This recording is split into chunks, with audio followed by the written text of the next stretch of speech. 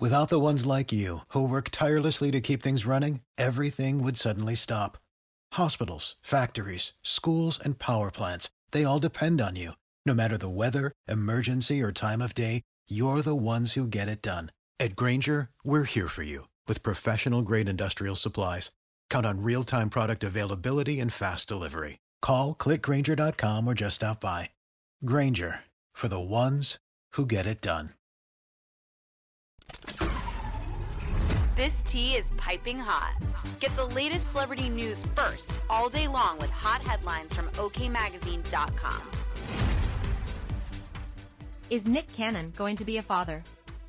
On Monday, March 6th, the TV star, 42, teased a big announcement on his Instagram page. Expect some big news tomorrow.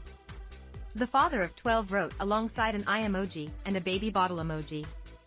Of course, some people took a stab at what Cannon would tell his followers. One person wrote, "You've had a vasectomy?" While another said, "Not another one." A third person added, "Baby number 9264 inbound," while another stated, "There's no way."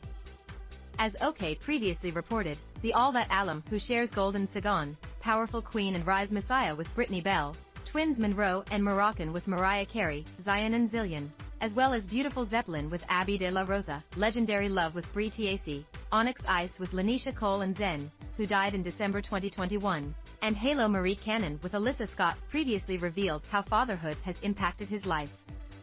Being a father of multiple kids, it's always the biggest guilt on me is that I don't get to spend enough time with all my children, Cannon said during an episode of Paramount Plus' The Checkup with Dr. David Agus. One, 'cause I'm constantly working, and two, because I'm just spread thin. Though the comedian has to spend his time wisely, he admitted he's constantly juggling everything at once. "I've lived my life in the public eye in a way where it's very authentic. I kind of put it all out there," he said on the Language of Love with Dr. Berman podcast. "All my emotions, all my understanding or the lack thereof, as vulnerable as I could, I'm just like, look, I'm trying to figure it out. Contrary to popular belief, I'm probably engaged throughout my children's day, more often than the average adult can be," he declared.